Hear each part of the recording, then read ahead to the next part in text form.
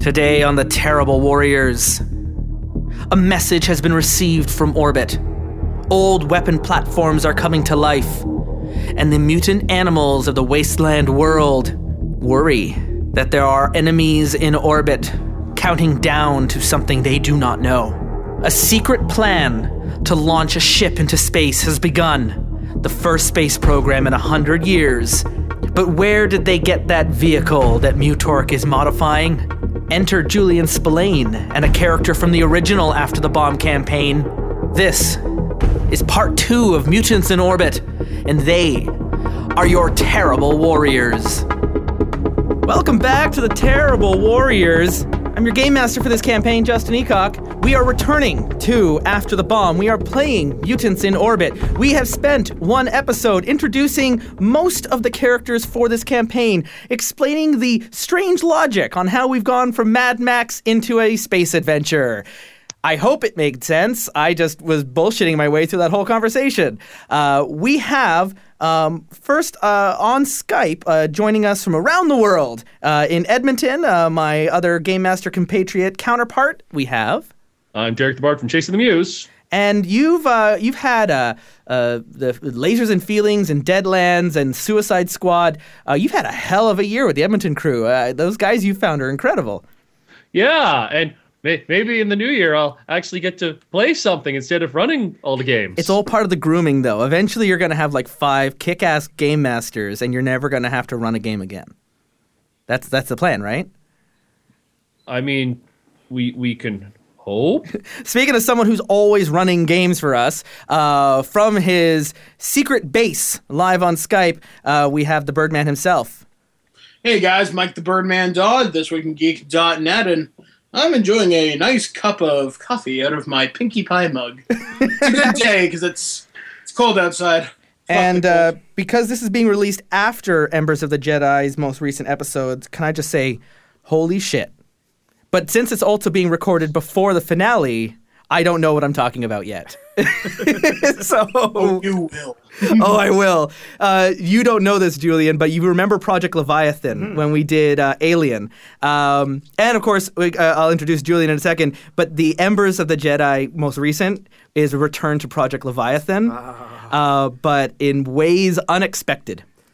I don't know. It just won't be the same without an asshole traitor droid.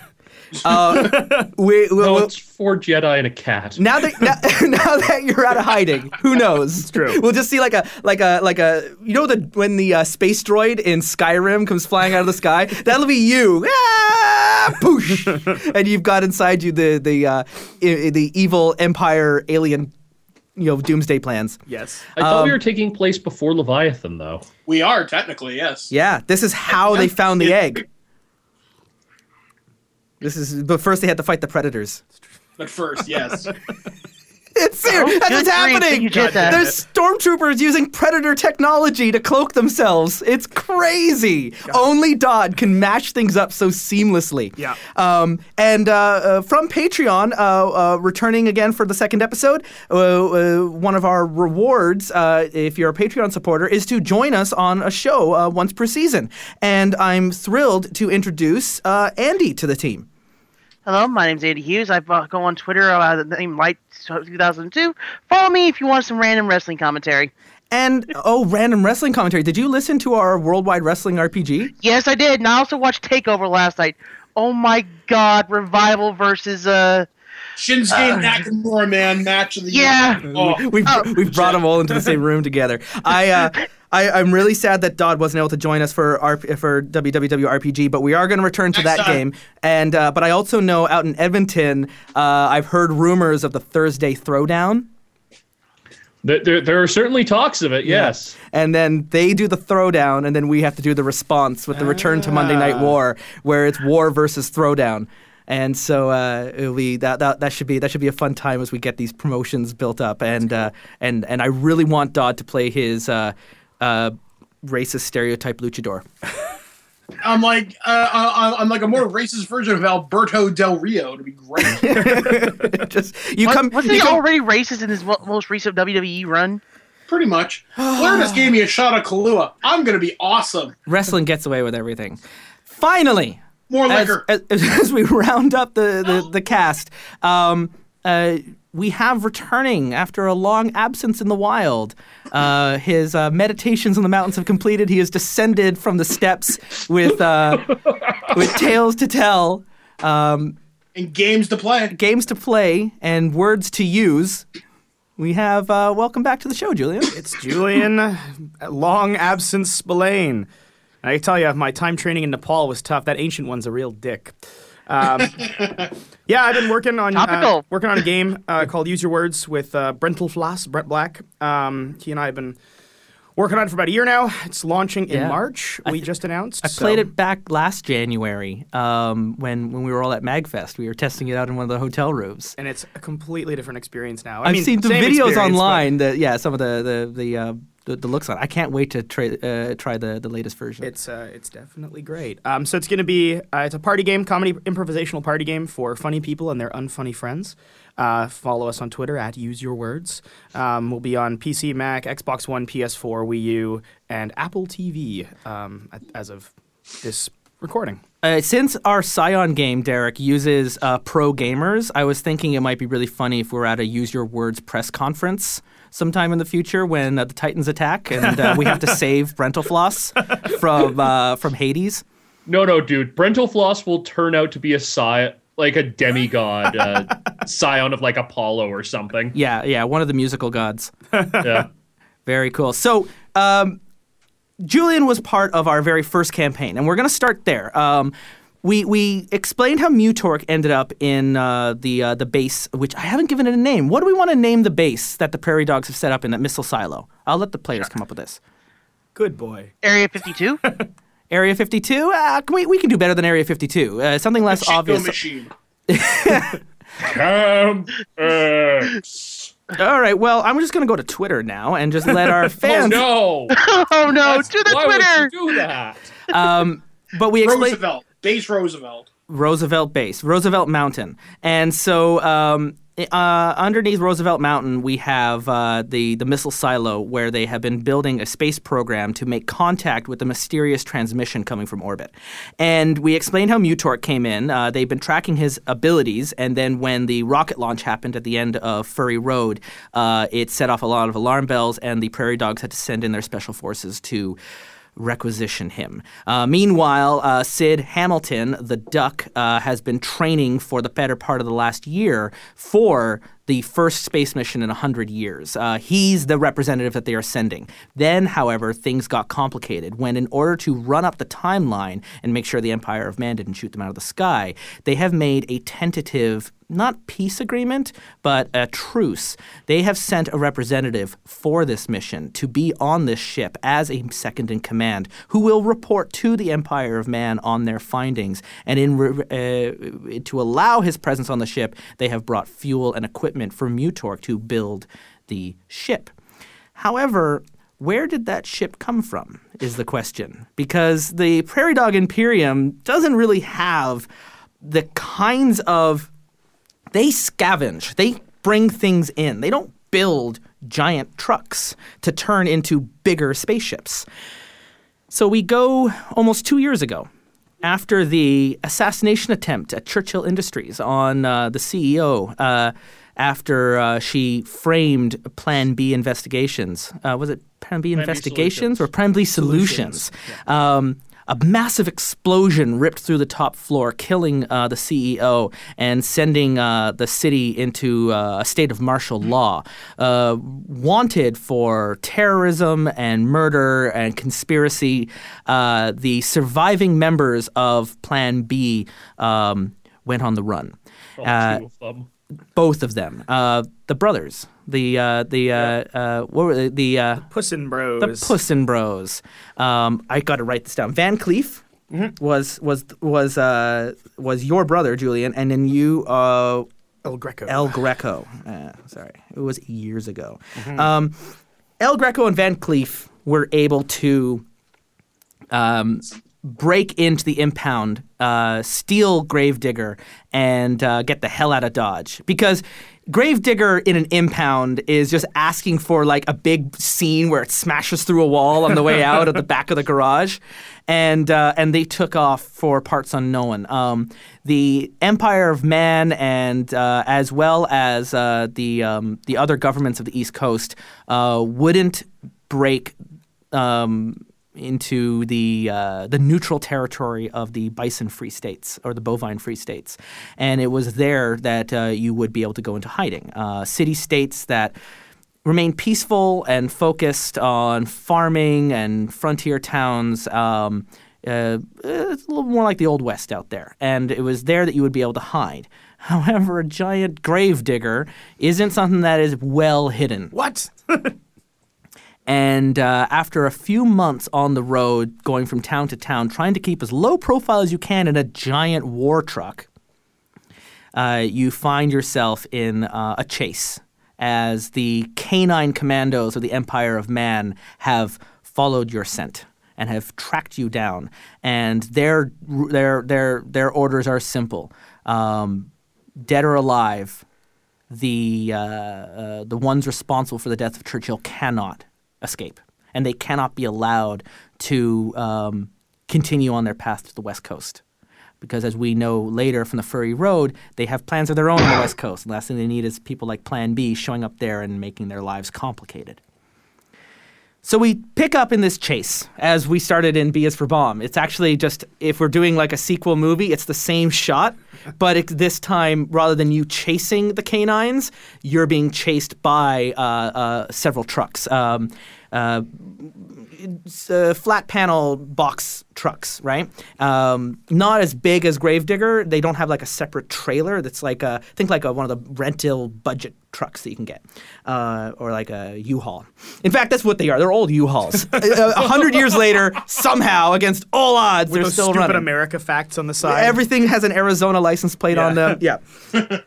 Except they've been repainted with a very prominent Empire logo, with the kind of blue markings that they have. And as you're being shot at, you're in the cabin driving Gravedigger, and your brother Van Cleef is up in the turret on the top of the cabin, the giant, like, heavy caliber gun that they're doing. And it easily rips through one of the trucks that's chasing, just cuts it in half, and it explodes and falls apart. As the other two trucks come around the side, one came into the front of the truck. The back panel lifts up, and before you can even react, what looks like a Frisbee is thrown out in front of the truck, lands on the ground right in front of the grill, and as you drive over it, it explodes. And the whole truck goes off the road and flips over. And the trailer unhitches in the chaos and goes into a very violent roll. And as you're, this shot's taken from inside the cabin, right? So the whole world around you is spinning, and the dice in the mirror are moving up and down, and glass is going everywhere. But not so much because you got a lot of armored panels on that, but things that can break are smashing. Sure. As the truck is rolling, and just as you look up in the slow motion, you can see Van Cleef hurled from the turret bay on top of the truck, and he goes flying out into the highway. In the daze, ear ringing, as you try to get your grip and crawl out. Before you would even get an initiative roll, you see the in hazy montage through black, and then the color comes back up, and then back to black, and the color comes back up. You see the canine commandos exit their truck. They walk over, picking up Van Cleef. They throw him back down to the ground, dragging him away. As one pulls up an assault rifle and very cleanly coup de grace, shot right into the head. And Van Cleef is you can't even cry out because this has all happened so quickly. You're so such enough pain. Is this even really happening? You're now the sole survivor of Plan B, and now your brother is also gone. And he never asked for that. As you see the commandos coming down the ditch to the smashed cabin of the Gravedigger, Before they can get to the door and pull it open, you feel the ground rumbling around you as what look like drill bits coming out of the ground. We already saw that in the last episode, but Julian wasn't here for that. As between 3 and 4, let's say 4 this time, come out of the ground on the side of the road, creating a perimeter around Gravedigger. Just as they do, panels shoot open like airlocks on the side of the vehicles that have ascended from underground, as short 4-foot commandos in black special ops gear and laser-sighted assault rifles all come out in formation and take out the dog commandos before they can even react to what's happened. Still blood coming from your head, upside down in the cabin. A door opens up and a gloved hand reaches in to offer assistance and pull you out. They identify themselves as a perimeter patrol of the Imperium. You had just entered into their territory, and they regret that they were unable to arrive in time before those dogs were able to do what they did. They offer asylum, and they seem quite eager to give you assistance. They have been tracking you as you've gone over the bovine states and knew that you were on the way, and they believe your interests are aligned. They have orders to bring you in to meet their commander. At any time you can speak up too. Sure. I'm just describing how that's brought you here. Well, I mean, I'm not going to put up much of a fight. I'm just going to. They seem trustworthy enough. This is the opening shot of Mad Max. Like Exactly. you're crawling out of the dirt here. Yeah. They bring you into one of the vessels. The door is reattached and it descends down into the ground. The prairie dogs avoid surface travel as much as possible because they are super paranoid. Even though there haven't been aerial photography in 100 years, they're still convinced that the Empire watches everyone. And so the prairie dogs always remain underground whenever they can. And you don't know how far you've gone, how long you've been gone. But the special forces units inside the vessel, they sit around the perimeter like a circle, and you're in like think like the shoulder kind of supports that come down on like a roller coaster. Like they kind of come down and they're holding you in place as you're rolling through the ground. And you know what? What would be physical endurance? Yeah. Could you give me a roll for that? Sure. I was going to see if you're going to throw up as you're spinning around inside this drill bit. So in Rifts, I don't remember how the stat modifier. Just works roll a for- d20 and we'll figure it out. I'm just gonna. There isn't really that's it doesn't really make 17, sense. but my PE stat is 24. Yeah, so it would actually. Jesus. Yeah, I remember when I had the original character, I'd rolled an 18 and then I rolled a 6. Yeah, I think the stats have a way of being translated into percentages, but whatever. Palladium. Technically, yeah. if we multiply them by 5. We're multiplying them by 5, and that's your percentage. Yeah, because if you divide your that pretty much is it. Because they're roughly on a 20-point scale. Yeah. If Oh, you cool. go over it, you should just auto Was that succeed 23? at that. It was 20. Yeah, 24. 24. Yeah, I rolled basically a perfect roll, 18 and a 6. Yeah, so then you're fine. You don't embarrass yourself and throw up in the van. They bring you into Mount Roosevelt, and you meet a bald eagle who is working with a coalition of species that are using the prairie dogs' facilities for a contingency plan should there's an arms race happening, a Cold War between many of the states away from the Empire who are afraid of what they would do should they ever get bombs, a space program, airplanes, and the Canadian geese, the avian nations off the coast, even the seals from the west coast. What are they called? I had it written down here. Sea lions. No, not the Sea Lions. The Seal Republic and the Dolphin Free State. They all offer resources towards a plan. The closest this world has to like a Black Ops operation to be prepared. And they believe that for some time the Empire has been working on a space program. What they lack is the old knowledge, but what they have is the old technology. And so many explosions, lots of injuries, but they're moving along a lot faster than the mutants. And then you came driving in with a hull that they can use, with raw materials out of the Gravedigger that they have. They're going to recycle to use for a ship, and they're not asking you. They're just telling you what they plan to do, and offering you a place in their plans. But very clearly, this Captain Kin, is not elaborating on what would happen should you refuse. And as I explained in the last episode, the Prairie Dog Imperium have a reputation that you would even have been aware of with Plan B, being very reclusive, very secretive. They don't even go above ground. They're kind of like the Romulan Empire from Star Trek, but less xenophobic, willing to work with others, but only for their own gain. Very paranoid, quite selfish, and very sure of themselves because they were underground as mutants when the bombs dropped, so a lot of their equipment and ways of life were unaffected, even as the rest of the world burned. So that's what they're planning to do to the Gravedigger. I'm not too happy about that, but from a survivalism perspective, I don't really have much of an option. Yeah, you're kind of over the barrel. I'm kind of fucked. So I basically begrudgingly accept what the captain's There's telling not many is going safe to places happen. left in the world, and this is the safest place you've been in almost a year. Yeah.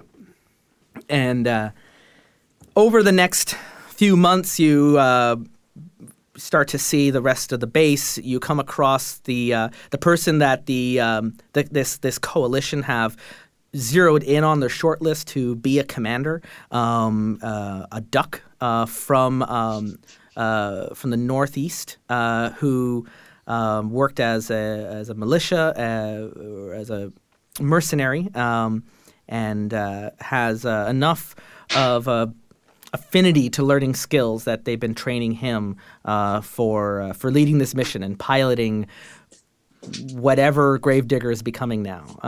Space Digger. They give Space Digger. Holy shit, that's awesome.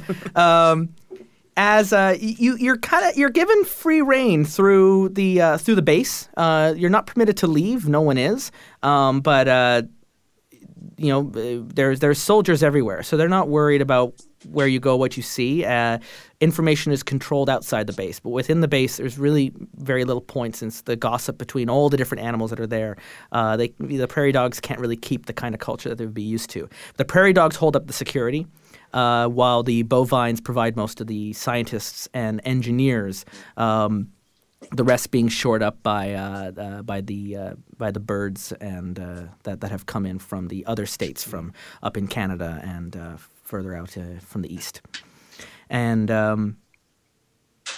then about 18 months into your vacation captivity, you see a lot of commotion. A patrol has been sent out, and you see being brought in on a stretcher a cat, black fur with a white stripe down the middle of his face. Wearing what looks like a vault suit. Wearing what looks like a vault suit with the word Bob written on as a name tag, like a gas station patch. Sedated, being wheeled past. This is the first new face you've seen since you arrived. And behind him, following, is one of the lead researchers that have been working with. You've seen her arguing. She's a bison. You've seen her played by Amanda Tapping. We have seen her arguing, probably offering motion capture. We have seen her arguing a lot with the bald eagle Captain Kin about the mission, about timelines. They don't even hide their animosity amongst each other, yelling quite loudly in hallways for most people to hear. The captain isn't quite pleased with her lack of respect for the chain of command, but she keeps saying that there isn't time, and now more than all, we have to speed up the launch, and we can't do this without his help. And you're not really sure what she's talking about, but maybe it has something to do with this new cat that's been brought in. After a few more weeks pass, you see the cat is walking around, been brought into this hangar deck. At this point, you've started doing some odd jobs and helping people around. Like, were you a mechanic? What was the kind of skills you had? I was just mostly military. I had some technical stuff, like basic mechanics and basic engineering. But Yeah, so you're helping with the armory. They're not going to put you in with security, but after this much time, they've gotten enough used to you. They've lowered their guard, and it's time for you to be a little productive. So they put you in working with the quartermaster.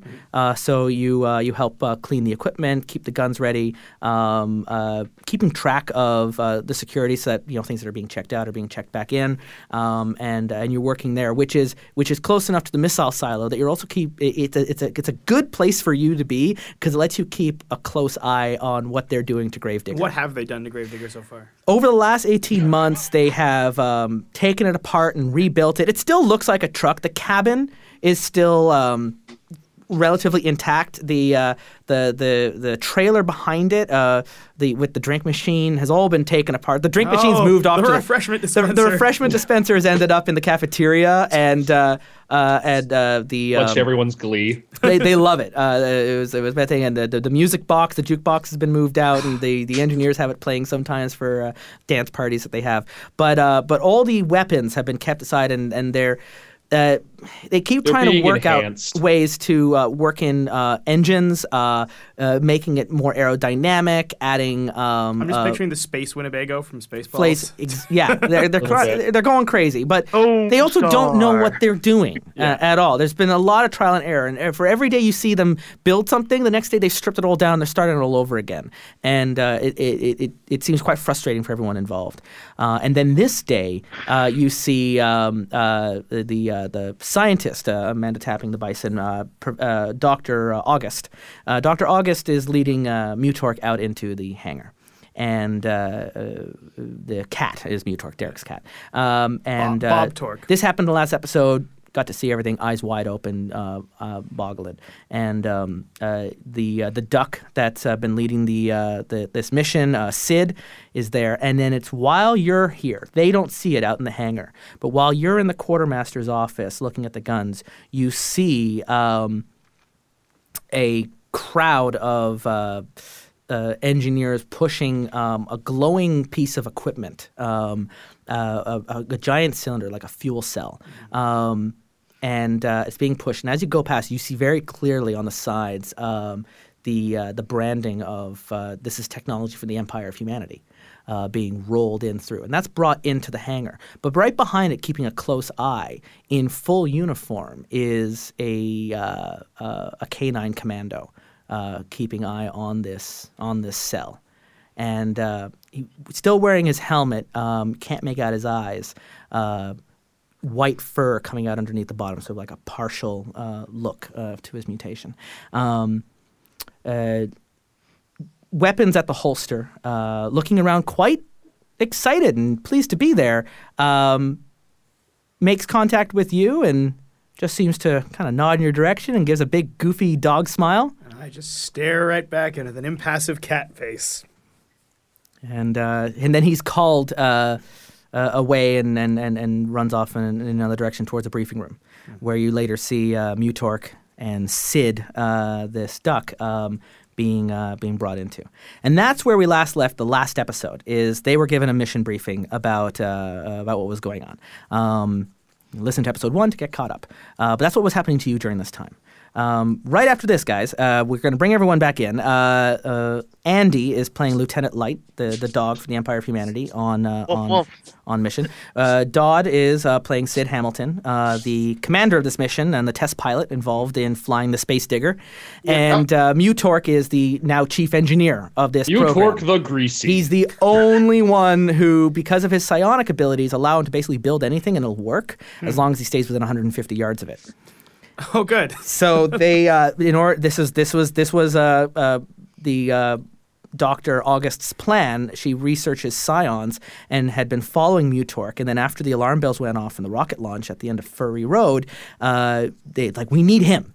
Because with him, they can get the space program ready tomorrow. They won't have to go through the research because he's the cheat code. I love that her excitement on meeting me is not that I'm some kind of mechanical genius, even though that's what Mutork believes. It's that I'm literally the first time she's gotten a live lab experiment. Mm-hmm. Yep.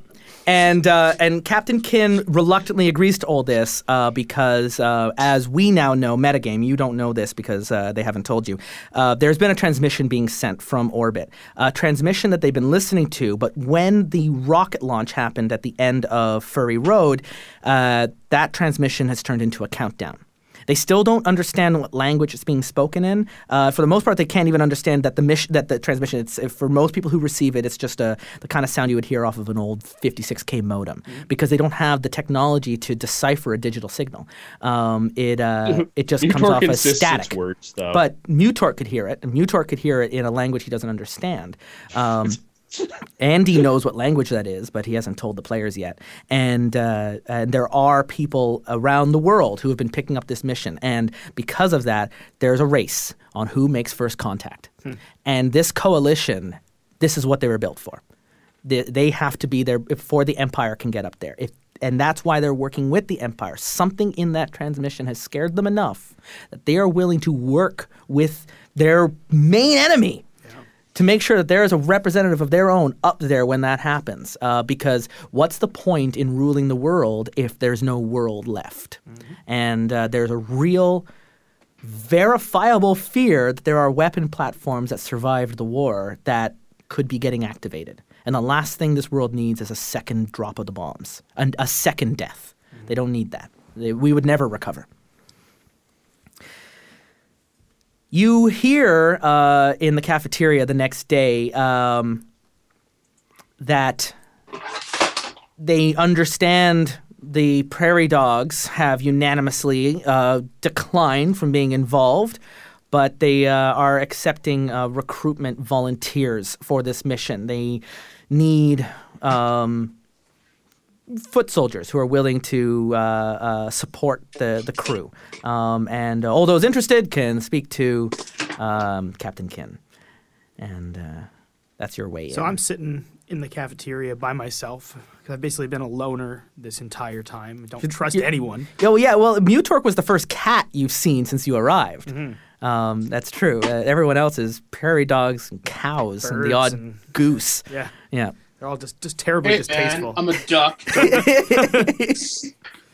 I like how I was making Ori out to be a duck in his campaign, and now I'm going to start making Dodd out to be a goose.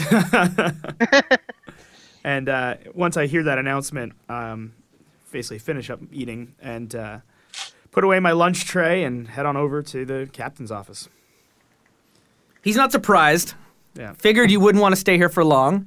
They're not. No one's going to take my truck without me in it. He's a bald eagle. He's not part of the Imperium, but he knows the Imperium's never going to let you leave their territory by land. Mm-hmm. So, you come highly qualified, overqualified even for a mission like this. It is your truck. He has learned over the time the relationship of Van Cleef that he was your brother, and. Despite being quite a military hard ass, he's sympathetic and approves of you being brought on. Can't give you a command position. It's just not within his authority. It's up to the committee, and they've already decided who these commanders are. And with the Empire now involved, there's no way. But he can put you in with the infantry that will be going up to support. Cool. there's going to be a handful, no more than 4, because there's not a lot of room. And it all depends on whether Mutork is even able to make the trailer of the truck, like, sealed, right? Space safe. They've got some vacuum suits, but compressed oxygen tanks, like, that shit's hard to come by in the end of the world. And so they, anyway, they're going to be leaving soon. And everyone else, come back into the game. You're introduced to your crew, Mutork and Sid and Lieutenant Light. You are introduced to a cat who you have seen around the base, doesn't really talk to many other people. No prairie dogs on board. You do have who else is around for this? We've got random Dr. rolling. August? 33 is a. There's actually a frog from Gatorland who's joining the team. Old Slippy. And woo. I'm just going to go with a regular rabbit. Apparently 62% was a pleasure bunny. Not going there, Palladium. Not going You there. need a space bimbo. Nope. Not doing that, folks. Hey, that's a perfect 92. contract. Look, this isn't Bucky Hey, O'Hare. no, this is. I was going to say this is Star Trek. No, okay. But, and interesting from the Dolphin Free State, representing them as a seagull. So there's a frog from Gatorland, a seagull from the Dolphin Free State, and what was the first one that I mentioned? I rolled another number. A rabbit. Oh, it was a frog. It was Slippy Toad. Oh, frog. Yeah, from and, Gatorland. That was the and a first rabbit. one. And a Yeah, rabbit. yeah. Where the hell's the rabbit going to be from? Can we trade these 3 for the space bimbo? No. No, I think we need our red shirts. From the Bison State, probably? Yeah, it's true. We do need some. You know what? Someone from the Segunda who no, the Segunda's at war with them. It doesn't matter. There's a rabbit. We don't know where the rabbit's from. He's from the Briar Patch. Yeah. And then a cat you meet who Yeah, definitely more kitty looks. bros. He looks a little more. He doesn't look as green as the other 3. Let's put it that way. It seems much more. There's an awareness in his eyes because he's a player character. It's true. The others are NPCs. So let me write that. We got the frog, we got the rabbit, and we've got. If only one of them was a fox, we'd have a. That was really close. That was really close to Star Fox. That was random. Well done, everyone. Thank you, RNGesus. So, Sid, you're in charge of this mission. Is there anything you want to say to your crew? Follow your orders. Most importantly, don't panic. If you can find one person to always have your back, do so. The buddy system is very important. Sounds cheesy, but trust me. I had a buddy once. You're going to be the grizzled Didn't war work vet. out quite so well for him. Yes. I work alone. Yeah. You say as you just joined the team. Yeah. Like, I don't know about the frog over there, so you keep an eye on him. The frog is drinking some green slime out of the dispenser. Keep an eye on really him. be into this this swamp water. Mutork? Most importantly, follow your orders. Something very important rides on this. What that is, I can't tell you, but we don't want the other side to get in contact first because we don't know what's up there and what could potentially rain down on us. You say that as the other side is standing right behind you in his blue plastic armor. Okay. Look. First, we need to make sure we even get space. So, Mutork need you all take off clothes, stand on scale, weigh you, measure you, make sure you fit in suit. Otherwise, you go explodo when we go up there. Then Staring in abject horror. This other cat talking. Okay, so crazy montage. Suits are set up. We've spent way too long on the ground. We go to launch day. Can we skip ahead to launch day? Sure. So a whole bunch of you get weighed, you get stripped, you get suits. There's a moment there, like A Few Good Men, where you're all walking forward in slow motion towards the cabin of the space digger. All the while, my tongue is still hanging out. Okay. Mutork on launch day shows up in his vault suit still. He wears the same damn thing and a lab coat that's sewed together from pieces of other lab coats. Okay. And how does Mutork? You've been the one working on this. How does Space Digger look now? Okay. So Space Digger, for the design of the engines, think the microwave drives that NASA's working with right now. Okay. But with more scrap metal. More scrap metal. The entire thing's built from salvaged parts. Yeah. In fact, it looks somehow more scrap made than it would if the prairie dogs had built it themselves. Like Mutork's expertise is in working with garbage. You have a great way of just riveting things together. Rivet gun's your favorite thing. Everything is riveted and welded on. There are extra boosters. Every single one of the guns now looks somehow more science fiction-y. Yeah, some of the turrets there, they look like rail guns or like something like Question that. on that, Derek. 50s or 80s science fiction? Red Dwarf science fiction. Red Dwarf. Okay, Low fair budget BBC science fiction. Yeah. We're talking like vintage Red Dwarf or Dwarf or vintage Doctor Who. Good enough. I buy it. I can see it. Well, some of the machine guns have been replaced with rail guns. There's something that you're pretty sure is a laser gun, but when you open it up, it's actually 100 laser pointers pointed at 5 magnifying glasses. But Mutork's turned them all on and pointed them at things, and they make really, really impressive explosions. Yeah, every engineer looks at it and go, this is nonsense. Like, these schematics don't make sense. This, he opens up about it, it's just like, it's just a bird's nest of wires. They don't even connect to anything. And then there's like a weapons test, and it like blows a watermelon into pieces, melts it right onto the table. And it's like, okay. But it worked. And so everyone just kind of shrugs their head. At one point, one of the scientists kind of like takes his clipboard and just kind of throws it onto the ground and just storms out of the room. So that was Val Kilmer's character. Yes. The engine is our drive core is actually in a shielded compartment where it's actually levitating off the ground continuously. It's just attached in by various like wires and giant cables. Okay, so we are ready to go. Oh yeah, it's completely ready to go. No matter what anyone else calls it, Mutork insists that it's called Moontork the Explodey. And everyone's like, no, we're not calling it that. So the truck, as it used to be, is now on its back, pointed upwards, with all these new engines built around what used to be the trailer. But underneath, through, it's the entranceway is actually up through the bottom of the engines in like like an extending lift. Like a scissor lift, and so Julian and Derek and a few of the engineers that are going to be up there. So you got the 4 soldiers and Derek are going to be in the back in what is like basically the cargo and engineering room, and you're being lifted up by the scissor lift into what used to be the interior of your old mobile command center. Shed a lone tear. Seeing what they've done to it. There's a few things that are still surprisingly like hanging there.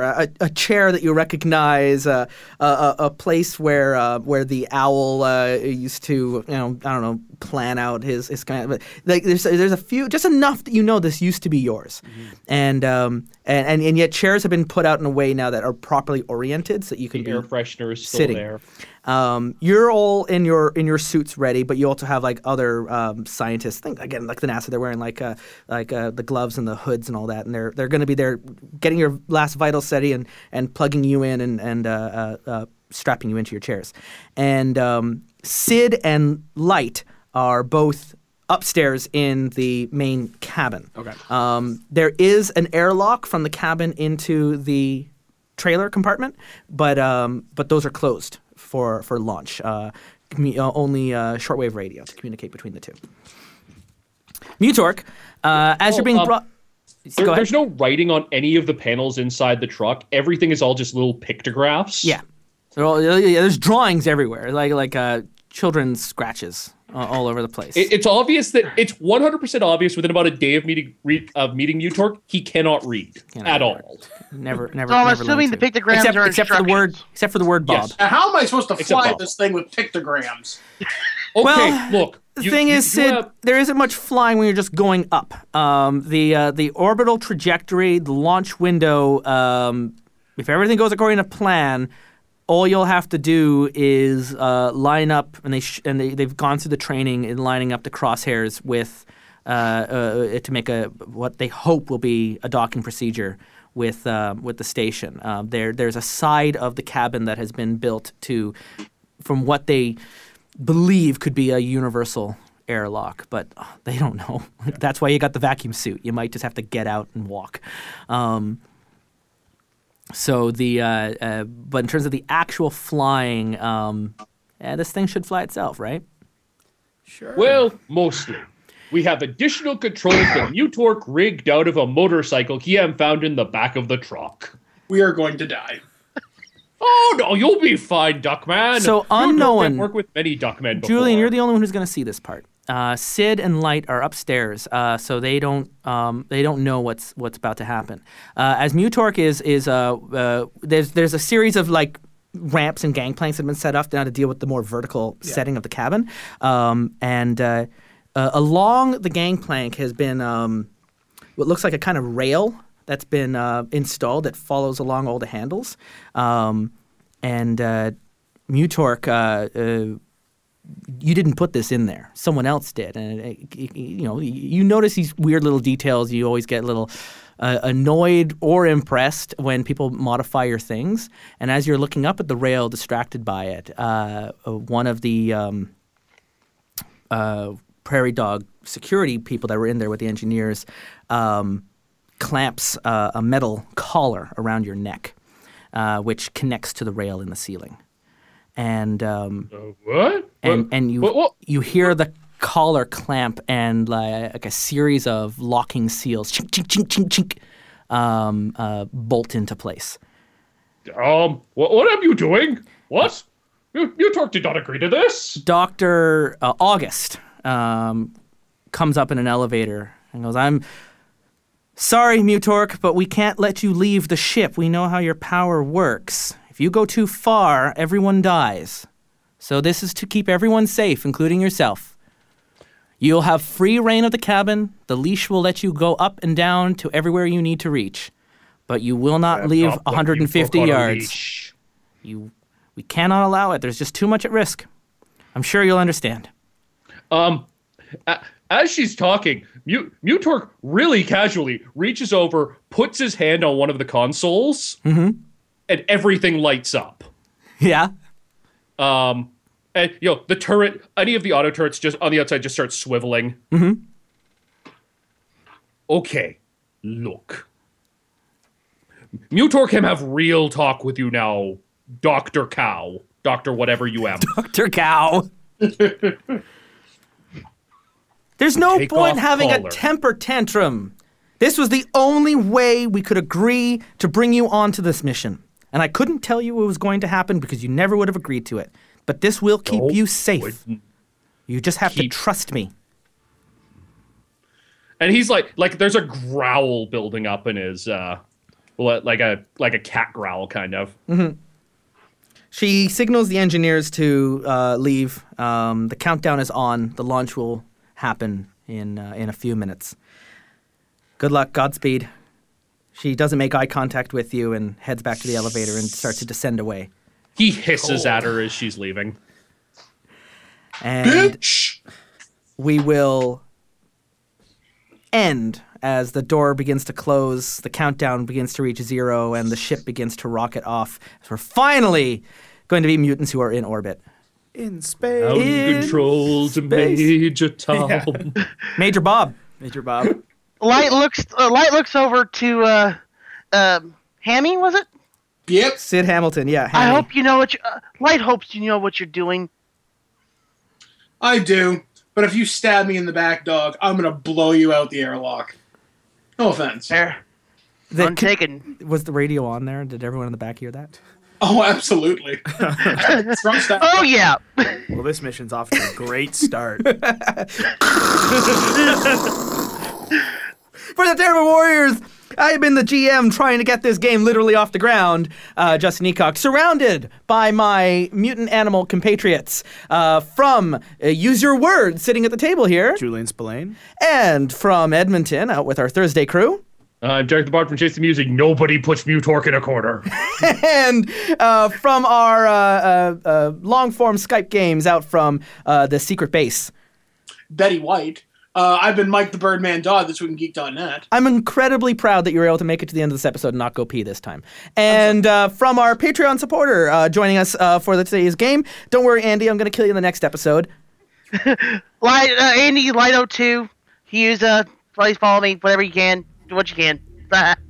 And until next time, I don't know, don't trust Amanda Tapping when she plays shady science characters. It's true. So yeah, I just found out she's less Carter and more Helen Magnus. A little bit more like Naomi. Yeah.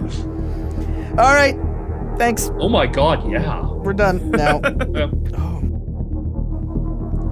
The Terrible Warriors has new episodes every Tuesday and every Thursday, and Mutants in Orbit will be back in 2 weeks' time. We're doing that alternating thing again because if you return to us on Tuesday, it's the final episode of Ravenloft, Dead by Dawn's Light. Things have gotten hairy, friends have been lost, and they are out of time. If they're unable to return the child to her resting place, they'll be trapped in that castle for all of eternity. And on Thursdays this month, it's The Strange, the ongoing campaign with Derek Burrow and his Edmonton crew, as they traverse between worlds, tracking down Moriarty before he can unfold his plans.